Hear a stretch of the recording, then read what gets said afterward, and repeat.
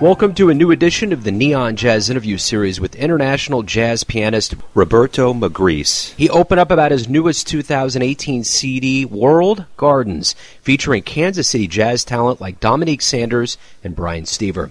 He opened up about growing up in Italy and his ties to Kansas City, working with J. Moods Records and being honored by the City Council of Kansas City for his contribution to jazz music and performance at the American Jazz Museum. Over his career, he has had over 31 recordings to his credit and toured in over 42 countries. He's a gem from his home in Europe, and he's calling Kansas City his other home, and rightfully so. Please get to know him and dig this interview, my friends. It's a pleasure to speak with you. I was delighted to hear that you had such deep Kansas City ties from Italy. So thank you for taking a minute out for Neon Jazz today. I appreciate it. My pleasure, my pleasure. So let's start off with your brand new album, which features a host of Kansas City talent, World Gardens, Dominique Sanders, Brian Stever, and Pablo are on there. Talk to me about this album. Okay, we recorded this album a couple of years ago, actually. Now it was the nice moment to come out with this. We used to play together for many years. We have recorded already three albums, and that's the final result of our trio collaboration, I would say, in the sense that we growed album after album. We had the first was Enigmatics, then Need to Bring Our Love, and this is the closing. It's a very interesting album. I tried to put some materials from all over the world out of my trips and tours around the world. So there are some music from Europe, Asia, Africa, and so. Beautiful. That's great. No, that's great. Let me ask you this. What are your ties to Kansas City? I know in 2006 you got involved with J. Mood Records. So talk to me about your relationship with Kansas City. My musical twin is Paul Collins, who is a promoter and the owner of the J. Mood. I met him more than 10 years ago in Los Angeles when I played with Art Davis at the Catalina and the Jazz Bakery. We had some concerts there, and Paul came from Kansas City. He took care of the organization, and so we started to collaborate. And from that moment on, we have built many things together. And so it was very natural for him to invite me to perform to Kansas City, and so introduced me to the jazz scene in Kansas City, and I have been many times to your beautiful city. I have met many people there. Speaking of a beautiful place, what was it like growing up in Italy, and how did you get involved with jazz?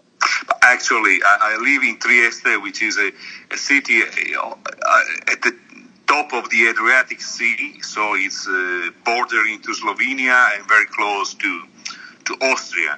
So I am really a side in Italy, but my city is in the heart of the Middle Europe.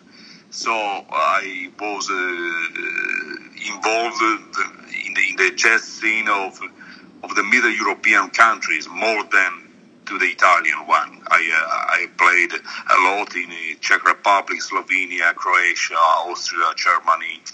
That's my area, my influences. Of course, I have also played with the Italian musicians, but actually, because of living at the border, I am a little bit a kind of outsider in my country.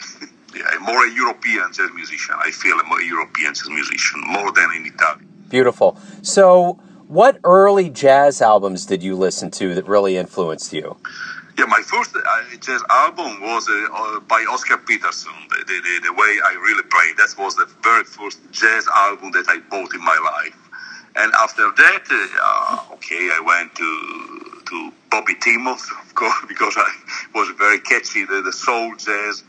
And then back to Bud Powell, Monk, Thelonious Monk, of course, is a great influence. And up to McCoy Tyner and Herbie Hancock, and that kind of music. Okay, next year I will be 60, so that's the music of my generation. Well, and speaking of being 60, you've been on over 31 recordings. You've been to 42 different countries. How do you feel about your jazz journey up to this point?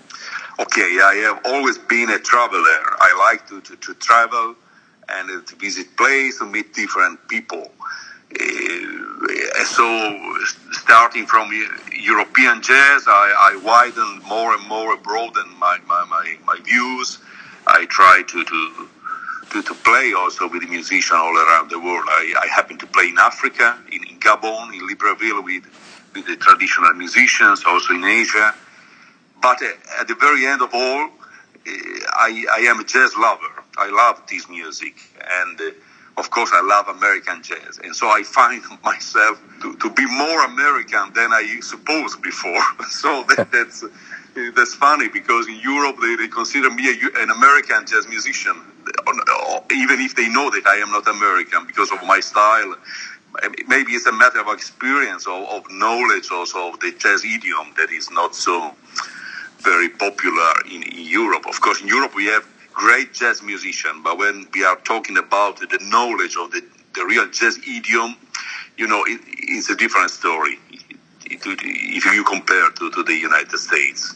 And so I had the privilege to play a lot in your country, and especially in Kansas City, and through Paul Collins also to know a lot about the history of bebop and the kind of music. And so I dig that music, and so I'm trying to be an honest jazz musician. The one thing that has to be strange a little bit is the jazz that we know was kind of brought over and really cultivated in America. But the Europeans love jazz. Europe embraces jazz in a totally different way than America. Is that weird when you come over here and go back home and feel the difference with crowds and how we perceive it? Yeah, it's different. You need to consider that in Europe, when we start to play an instrument, for example, like piano, we play classical music. When I was a kid, I studied classical music, and then I reached the point that the rhythm was missing in this story. And jazz, for me, was the beginning of playing rhythmical music after so many years playing classical music. And so to me, jazz means rhythm, swing, and especially a rhythmic approach. I have also always considered the piano a rhythmical instrument. And so for this reason, I think Europeans are attracted by jazz music because of the rhythm, this originally. But of course, jazz has become very popular. We have many festivals, we have many clubs, and very different kind of jazz influenced by European folk songs and that kind of jazz. But in my experience, in my interest, the jazz part of my music must remain relevant, and especially the rhythm coming from African American music. That's what I mostly like in music. So, in 2007, the city of Kansas City honored you at the American Jazz Museum. You're obviously a favorite when you come to Kansas City. So talk to me about what you like so much about not only this city, but what's going on with the jazz here. Thanks to Paul Collins. He introduced me to the J. McShane family, and he was still alive. And so we were supposed to meet, and I wanted to do a project on his music and using his music sheets. But while we were preparing this project, he suddenly passed away. And so I met his family all the same. We played a tribute concert at the American Jazz Museum. I was honored to meet the city council, and I got some degrees from them. This was a little bit the starting point. After that, I met many musicians like Dominic Sanders, Brian Stevens, Jim Mayer, Scooter Powell, many people. I also had some recordings with young Herman Harry and Logan Richardson also, Stephen Lambert, many people. I had the chance to play the Blue Room, the Phoenix Jazz Club, the Jardins, Gascony Restaurant. Jim Meyer he invited me a couple of times to perform at his small festival, which is named Jazz by the Lake.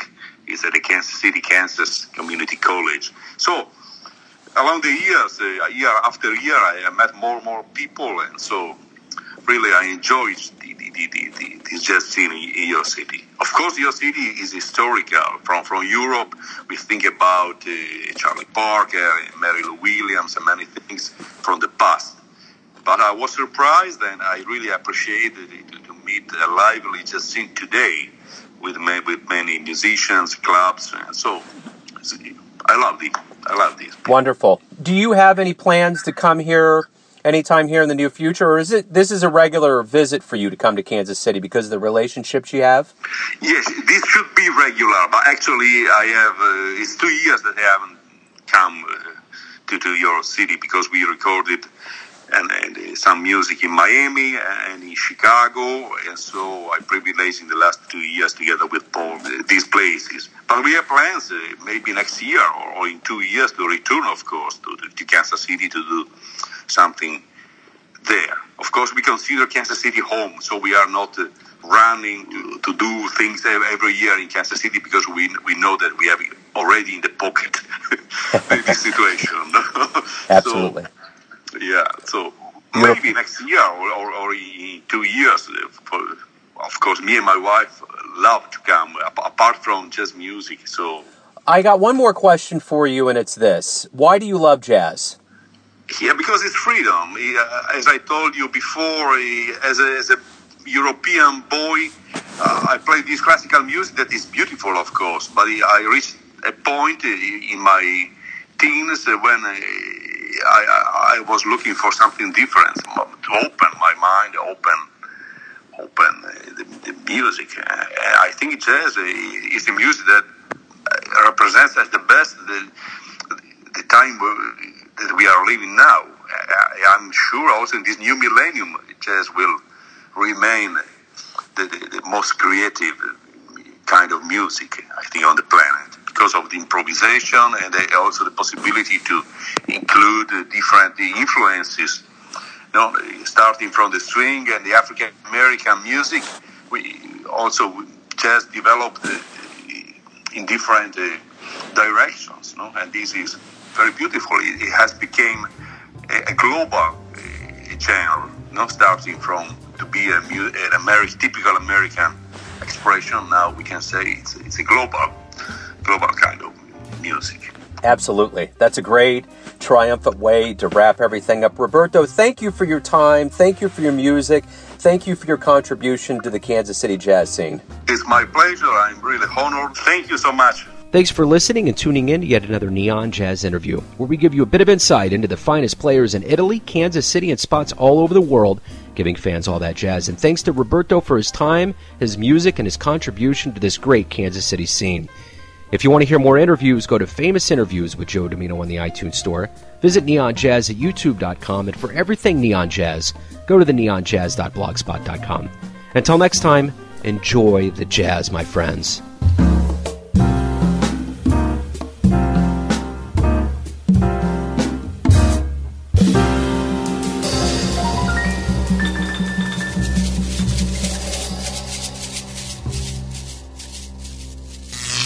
Neon Jazz.